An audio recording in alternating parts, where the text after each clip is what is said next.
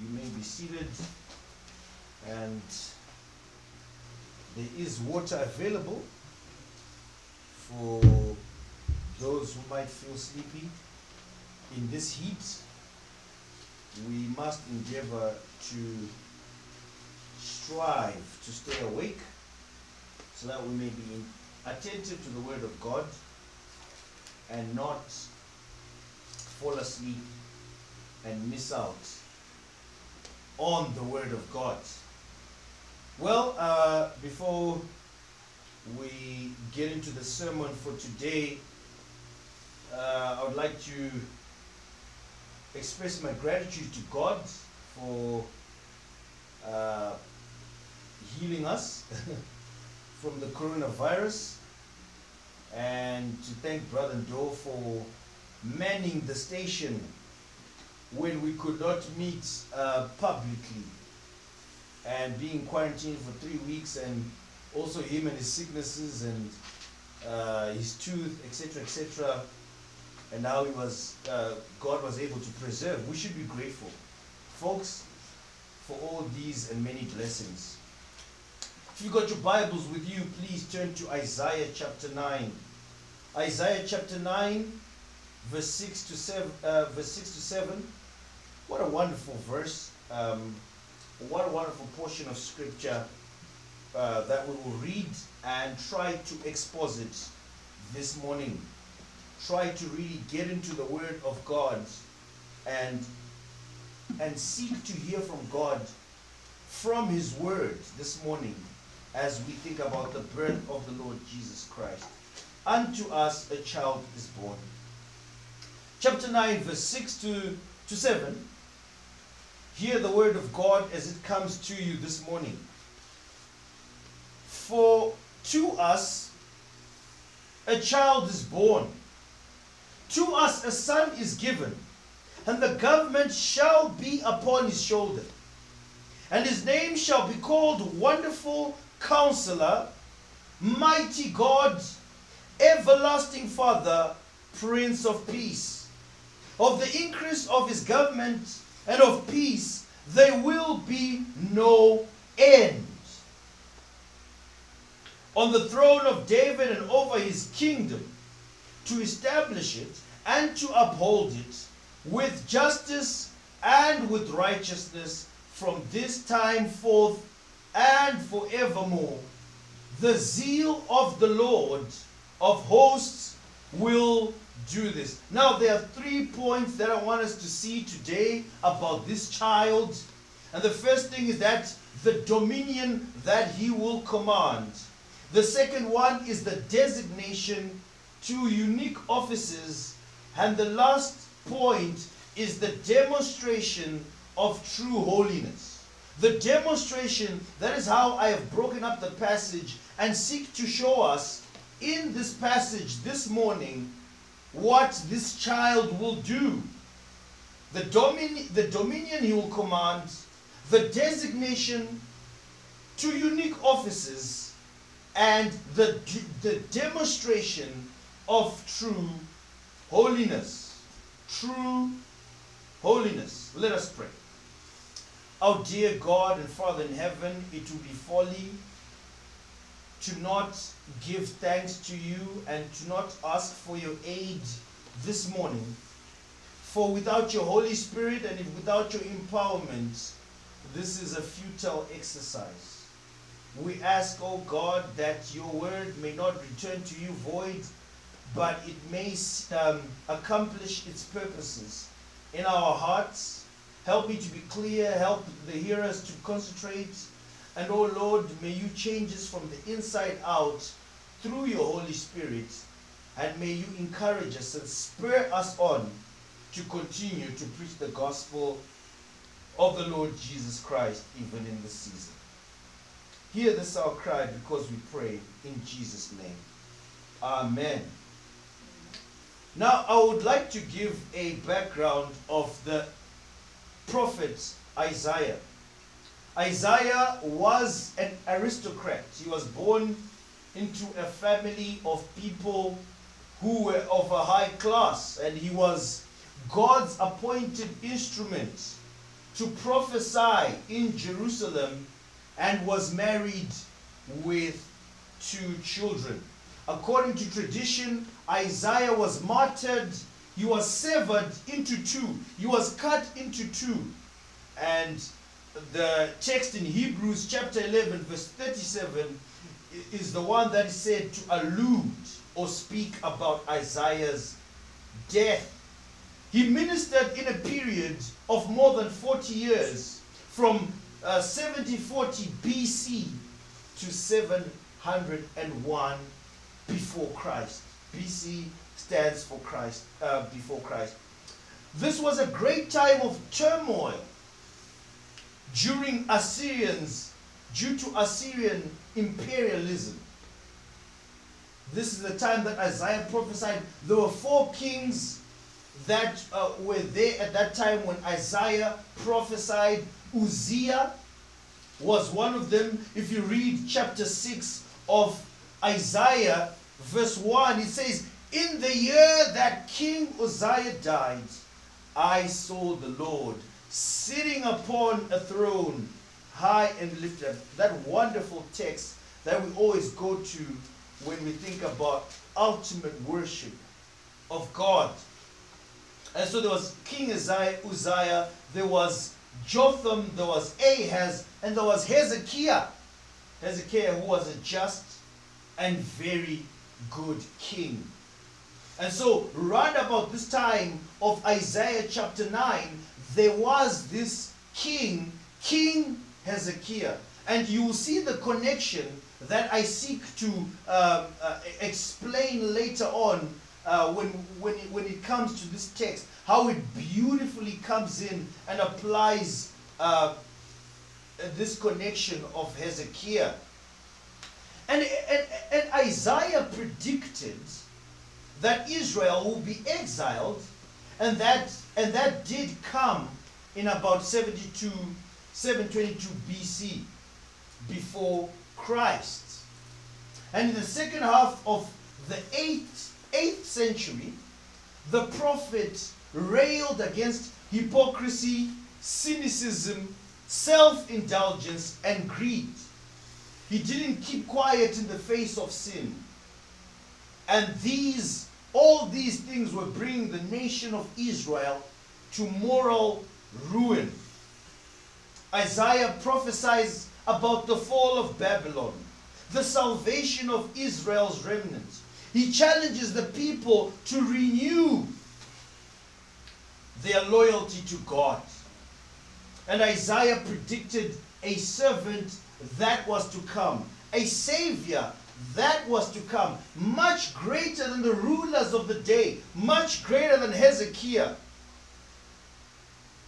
And this savior was going to redeem his people.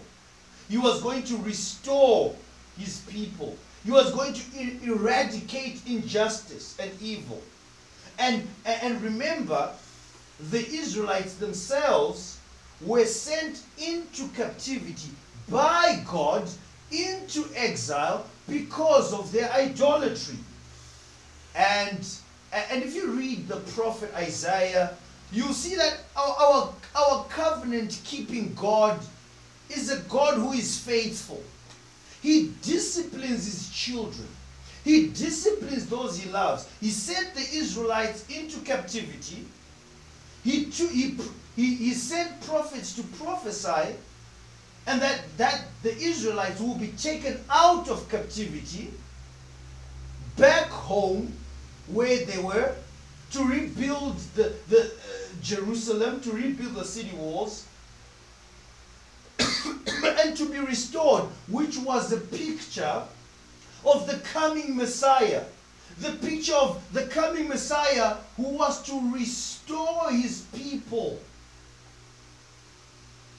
who was to save his people from their sin, who was to bring an eternal hope rather than a temporal one. Because the Israelites going back to Jerusalem from captivity was a temporal salvation. It was a temporal restoration. The coming of the Messiah was going to be an eternal restoration. And this is the context. Well, this is the background of the prophet Isaiah. And prophet Isaiah was the mouthpiece of God to his people.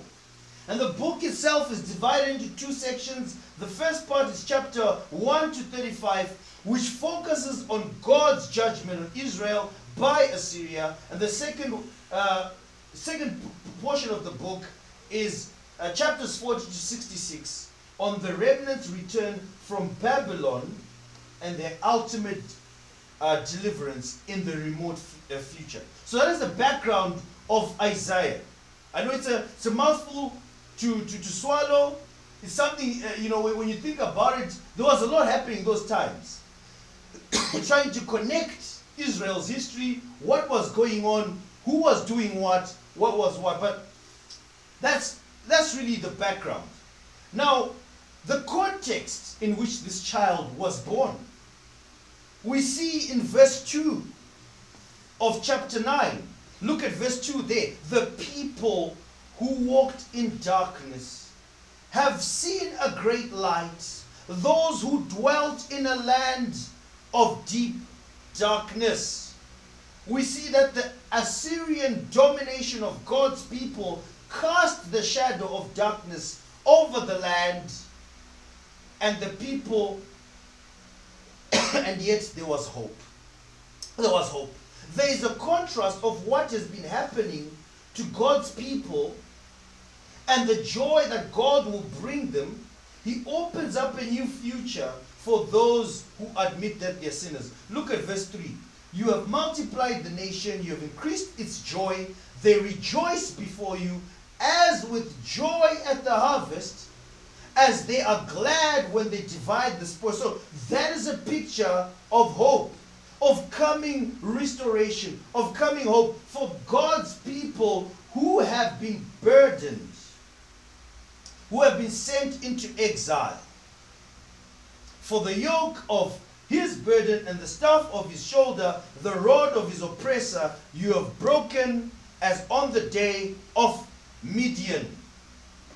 We see that in verse 5, God brings end to war and strife and will bring peace to his people specifically. God will bring peace to his people's hearts through his Son, the Lord Jesus Christ. When the Lord Jesus Christ saves them from their sin, they will be reconciled to God, and thus God bringing peace to their hearts. Then we see the prophecy of the Lord Jesus Christ, the coming of this Messiah. If you think about what was happening in that time, there was chaos. It was chaotic. If you think about what's happening in the world right now, it's chaotic. It's still chaos. But the prophecy of Isaiah still stands. It is still ringing true today.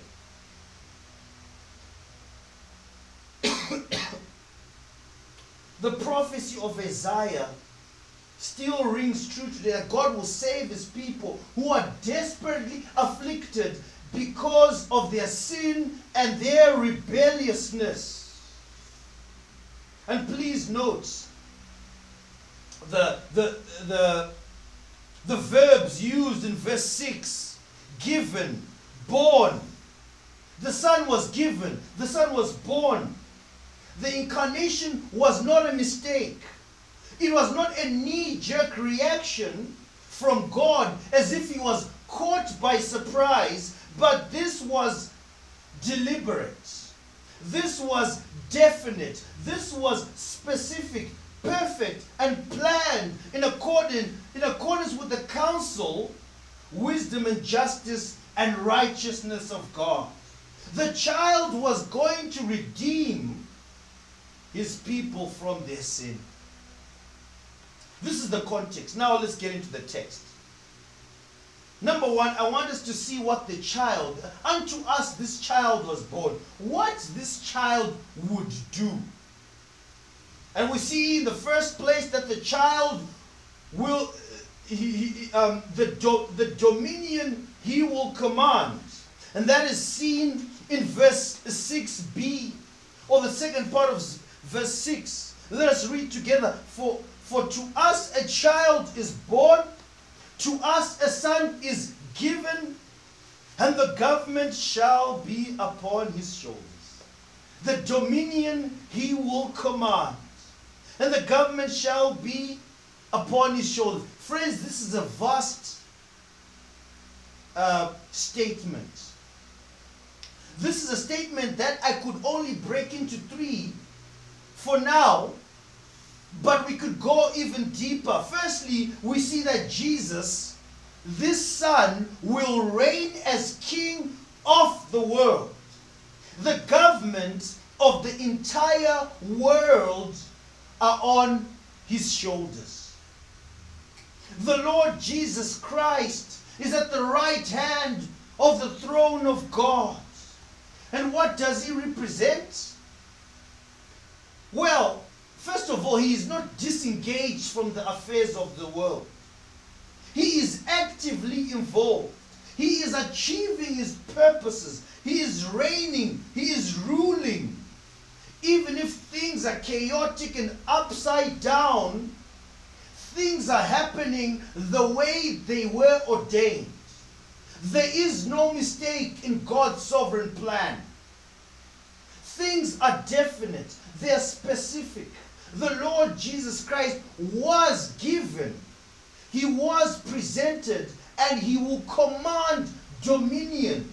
Christ is victorious. There is a picture that is being painted in world evangelicalism of this begging, tattered, torn, poor Jesus. I want to come into your heart. No! That Jesus is a figment of people's imagination.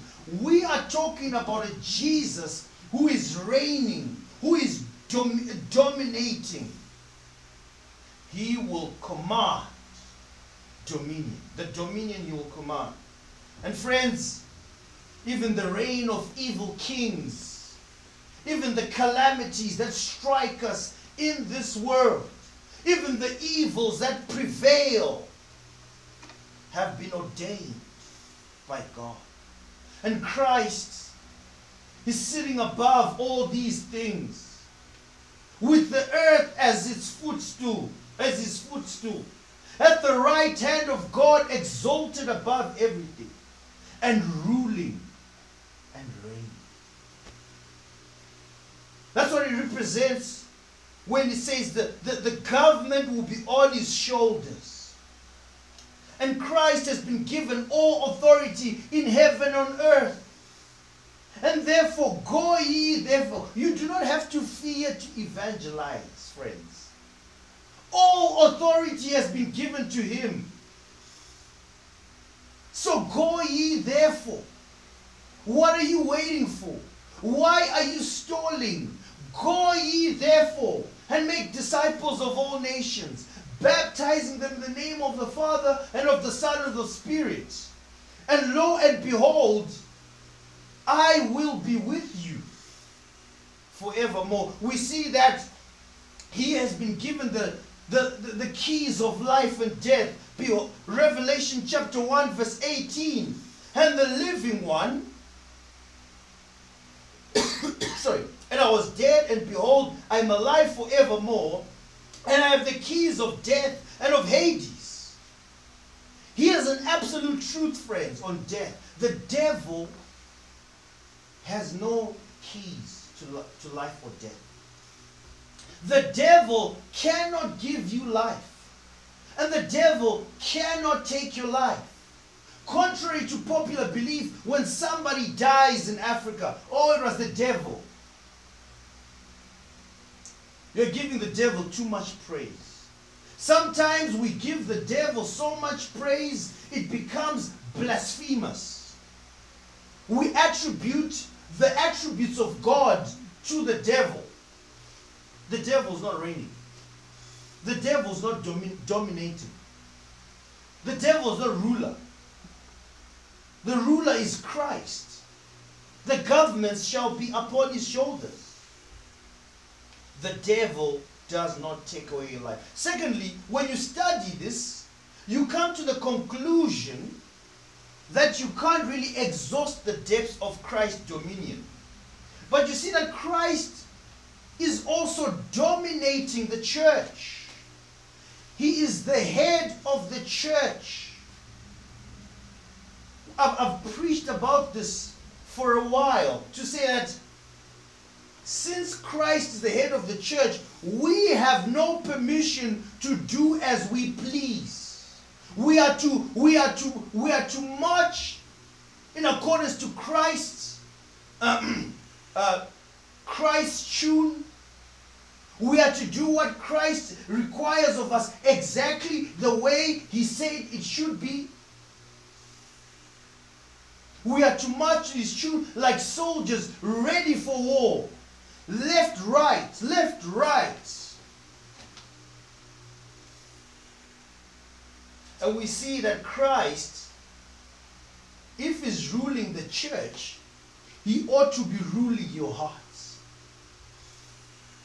He is the head. He is ruling your heart as a Christian. And the question that I have for you today, this morning, is that are you being ruled by Christ? In other words, are you following or obeying the Lord Jesus Christ? When the Lord Jesus Christ says, no to this, you shall not murder.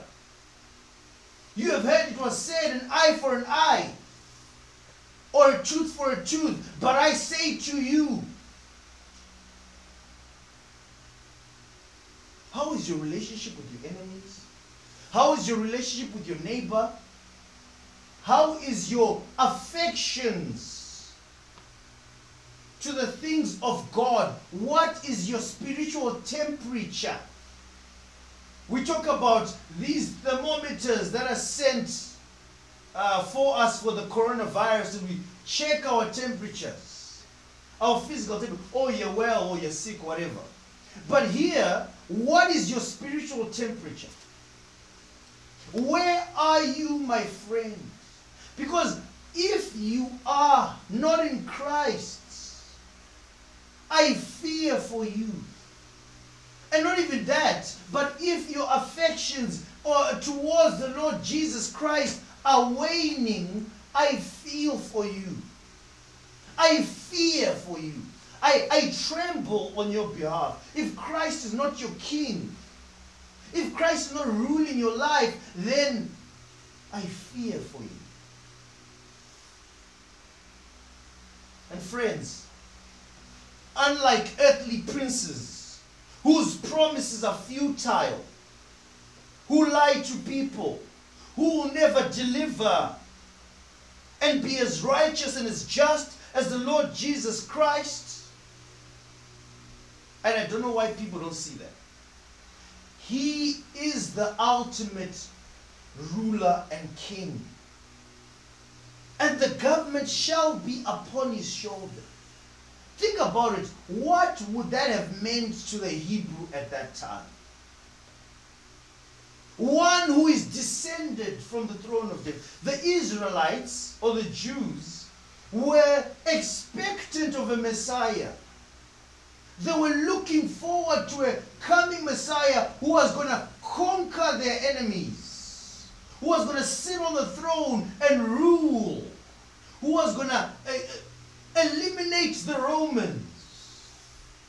But this Messiah was coming to govern the hearts of the people, the hearts of his people.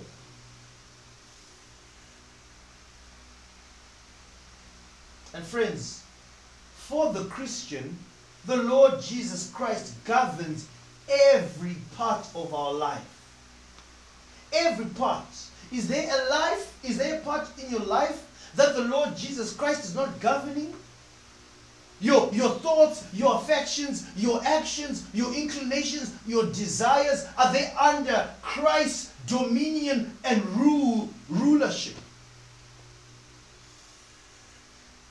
Unto us a child is born, and the government shall be upon his shoulders, upon his shoulder. Thirdly, friends, when we think about this term, the government will rest upon his shoulders, or his shoulder, it is an allusion for magistrates having a key or a rod laid on their shoulders. It's a sort of a passing of authority. It is a bestowment of authority. The Lord Jesus Christ has been given authority. He says it himself. I have the authority. All authority has been given to me. When it says the government is upon his shoulder, it's almost like someone who has been knighted. You know, when we talk about the Queen of England, and you know, in England people get knighted. You get given some sort of authority or honor. Where was the Lord Jesus Christ's honor from? It's from the cross. That baby, who is the Lord Jesus Christ, who was born under the law, born of a virgin, lived a sinless life. He was perfect, obeyed the law perfectly. The government was to be on his shoulder. His crown or honor was at the cross. Was it the bloody cross? And after that, even as he endured death on the cross, endured humiliation from sinful people, from completely depraved people, he was enthroned at the right hand of the Father, exalted and given a name above all names. And he is ruling, and he is reigning, and he will return, friends. We must look forward to eternity. This text gives us an eternal hope, more than a temporal one, which these Israelites and Jews were looking to and looking forward to. We want to be taken out of exile. We want to be taken back home. Please help us. Take us out of this place. We are slaves. And here, right now and today, we cry out, we are slaves to sin. Take us out of this. Take us to freedom. Free us. Unshackle us from sin. Unshackle us, oh God. May we turn from sin to you. May we run. May we flee.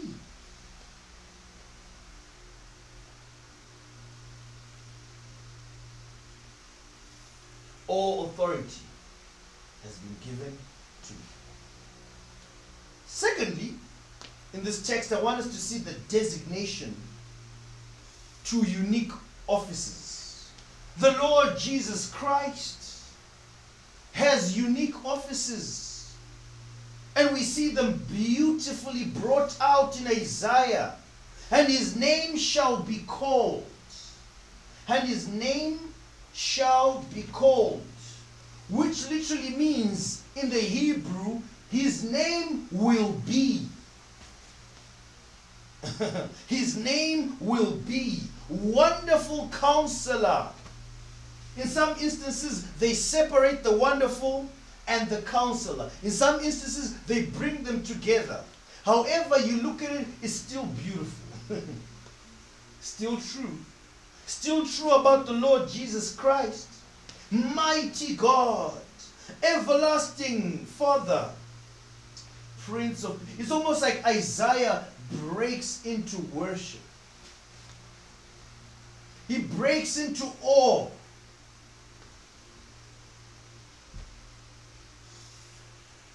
This word wonderful in the Hebrew, Pele, means unusual, extraordinary, hard to be understood, incomprehensible.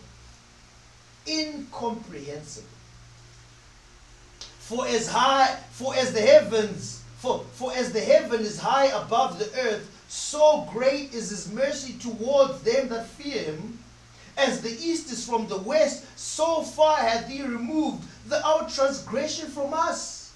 Psalm 103 verse 11 to 12 spells out the wonder of God and what he has done for us. What he will do for those in sin. For those that the Father gave him. For the elect. He is a wonderful counselor. And the word counselor there may be derived from what they called King Hezekiah. Here's the connection that I talked about earlier on. King Hezekiah was a good king compared to the others. Although he also suffered, he was struck by sickness, but he prayed for deliverance, and the Lord heard his prayer and delivered him. But King Hezekiah was known to be a good king and a good counselor. But the word here that is used is specifically designated to the Lord Jesus Christ. The Lord Jesus Christ sits far and high above Hezekiah. The Lord Jesus Christ sits far and above all kings, far and above all rule, far and above all rulers, far and above all deities, all gods, all ancestors, all things that people worship in this world. The Lord Jesus Christ is far above. Wonderful counselor. Wonderful counselor. And this word expresses a distinct attribute or quality. It denotes one of honorable rank. One whose counsel will never fail. One who is, when we think about our problems in life, we say, no, I need counseling. I run to a shrink, or whatever. Please help me. I need counseling. or I'm someone who's gone through so much trauma. Please help me, I need counseling. Yeah, your counsel is limited. You are not a wonderful counselor. The wonderful counselor is the Lord Jesus Christ, whose wisdom will never fail. Whose wisdom will never be thwarted. Who knows everything that is happening in this world. Who knows the beginning from the end. Colossians 2 verse 3. Or verse God's mystery, which is Christ, in whom are hidden all the treasures of wisdom and knowledge. He is the wonderful counselor. Friends, when you have issues of sin, issues that you can't deal with, who do you go to? Isaiah was asking or prodding the people that they should run to the wonderful counselor, the Lord Jesus Christ. No one comes close. No one. We see it again there, mighty God. The offices designated to the Lord Jesus Christ. The Messiah shall be called Strength of God, or Strong God, Divine Hero. Why was he a divine hero? He conquered death. He conquered sin. He conquered the devil. He doesn't do a half job like we do. Half-hearted. He's not lackadaisical. He does a complete work. He drank the full cup of God's wrath and sipped every last drop. It wasn't just, oh, I'm just going to do a half-hearted job. No. He's mighty God. Another allusion could even be when you go to Ephesians chapter 6. You see that we do not fight against flesh and blood. Our war, so to speak, or our battle is not against flesh and blood. But guess what? Who can conquer that? The Lord Jesus Christ. Mighty God. And we see there, after mighty God, there is eternal Father, or everlasting Father. Eternal Father, or everlasting Father.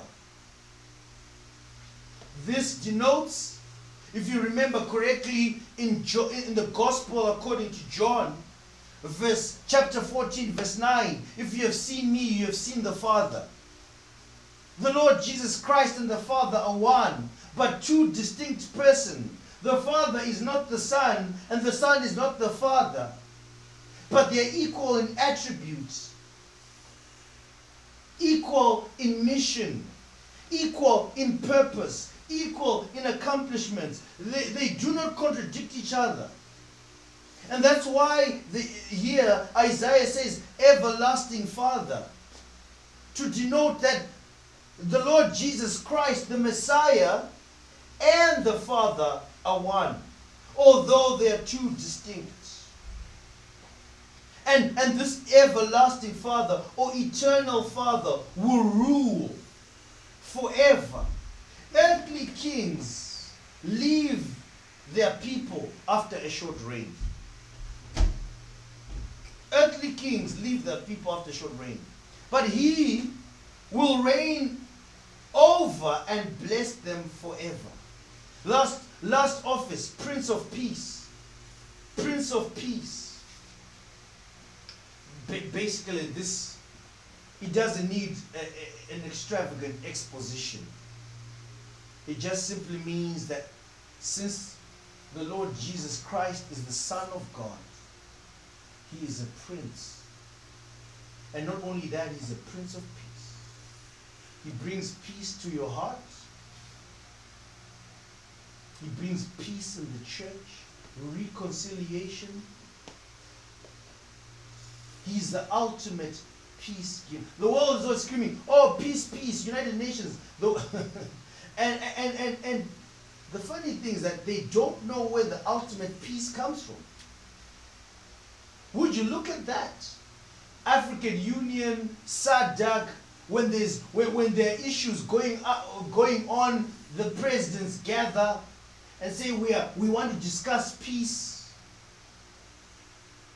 We want to discuss how to move away, how to go forward. But they do not know what ultimate peace is. And the Lord Jesus Christ is the Prince of Peace. And think about this phrase. What this meant to these people. Because they didn't have peace. They were in captivity. They were in exile. But unto us a child is born. What comforting words, friends. There are few comforting words in the Word of God, and few comforting realities and truths in the Word of God than wonderful Counselor, mighty God, everlasting Father, Prince of Peace. Oh, this baby. Unto us a child is born, a son is given. The last part there is the demonstration of true holiness as I close. The demonstration of true holiness. Look at what the text says, please. Of the increase of his government and of peace, there will be no end. 1. Secondly, on the throne of David and over his kingdom, to establish it and to uphold it with justice and with righteousness, from this time forth and forevermore. The zeal of the Lord of hosts will do this.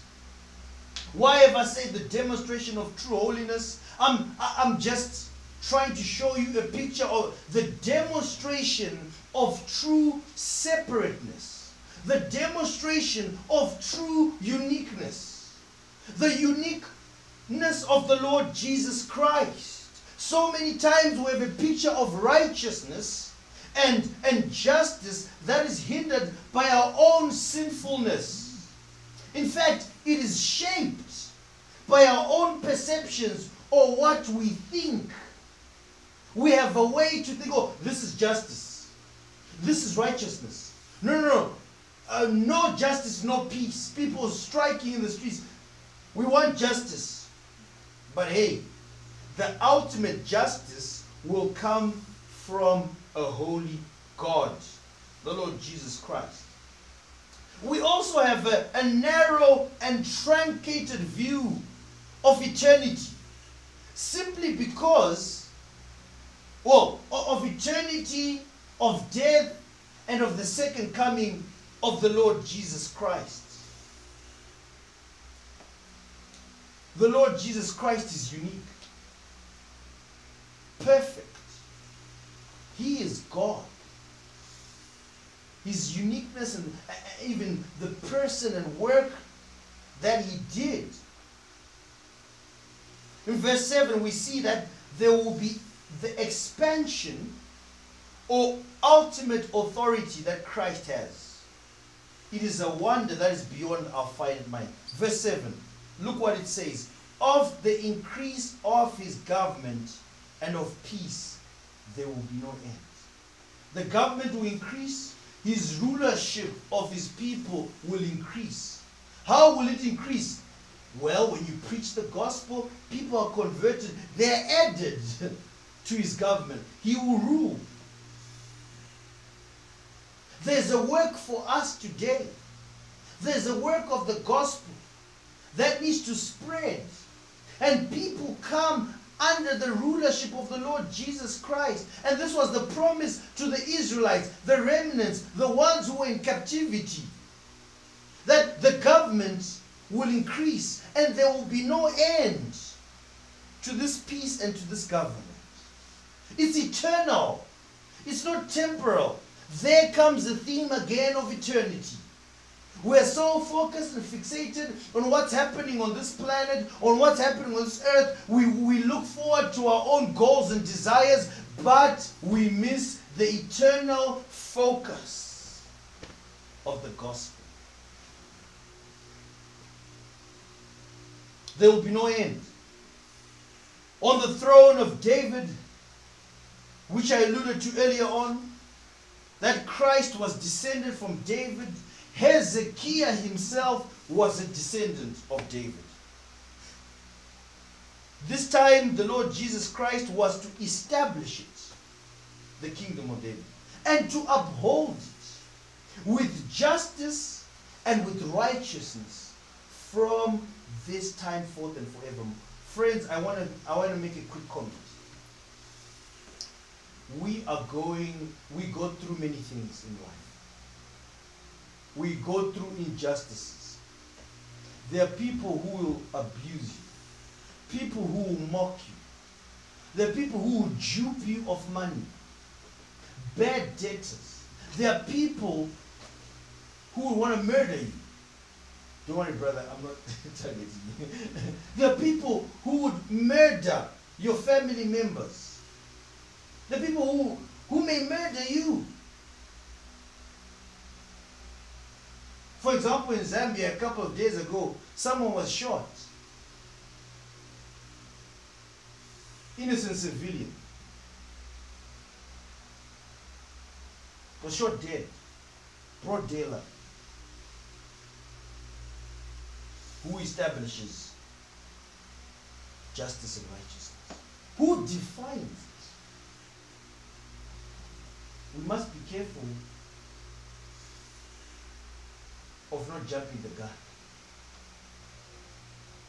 We have a righteous judge. We have an advocate. Every injustice that has happened and that will happen will be accounted for. We have to take heart, friends, in that. Every abuse, even in the body of Christ, everything will be brought to light. Oh, what wonder. And oh, how I fear. Oh, how I fear for those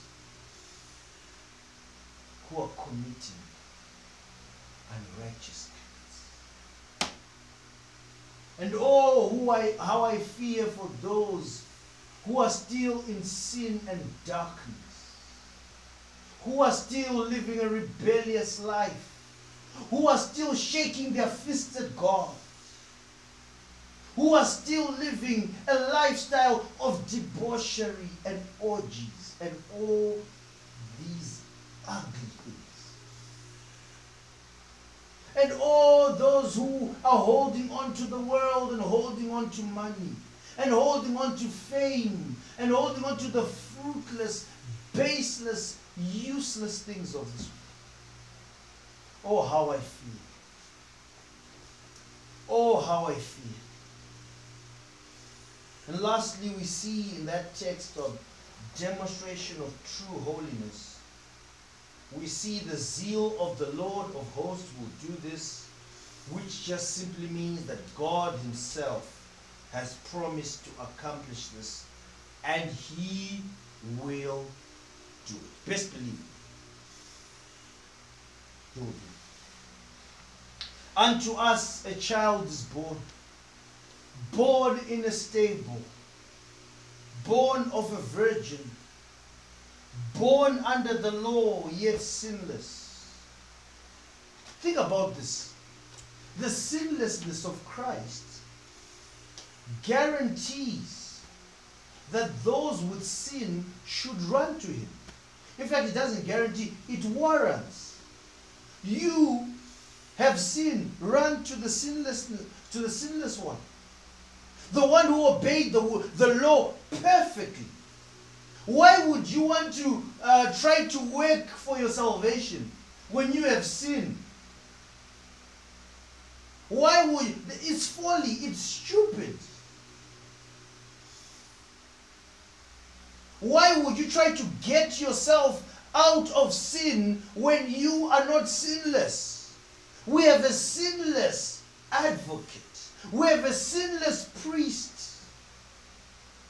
We have one who is interceding on our behalf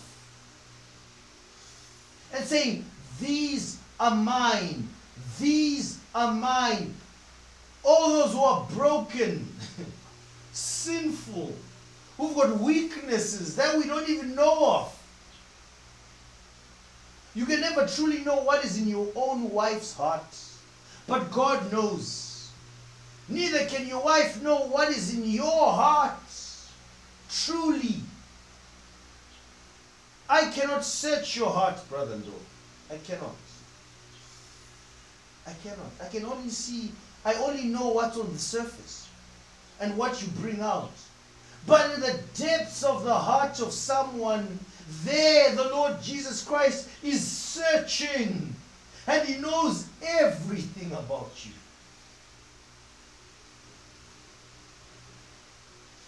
He knows everything about you. Now the question is, have you believed in him? Have you believed? He is the one that demonstrated that he is the one who's able and qualified. There's a specific office for the Lord Jesus Christ. He is qualified to take away sin.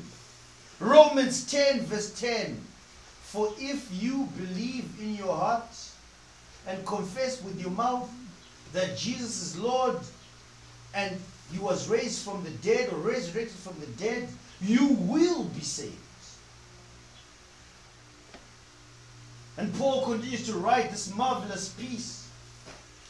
In chapter 10 verse 11, he goes on to say, those who come to him will not be turned away. Won't you run to Christ today, friend? Won't you run to Christ?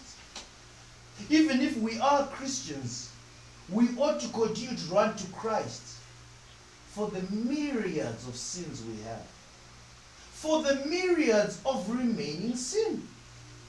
We ought to run to Christ with it. You've got a problem with, you keep on falling into sin, run to Christ. You are lethargic with your evangelism, run to Christ. You can't seem to read your Bible. Oh, it's, this season is tough, I can't read my Bible, I've not been praying. Run to Christ. That baby that was born. Unto us, for to us a child is born, to us a son is given. What wonderful words for those in captivity, and what wonderful words for us today. Amen.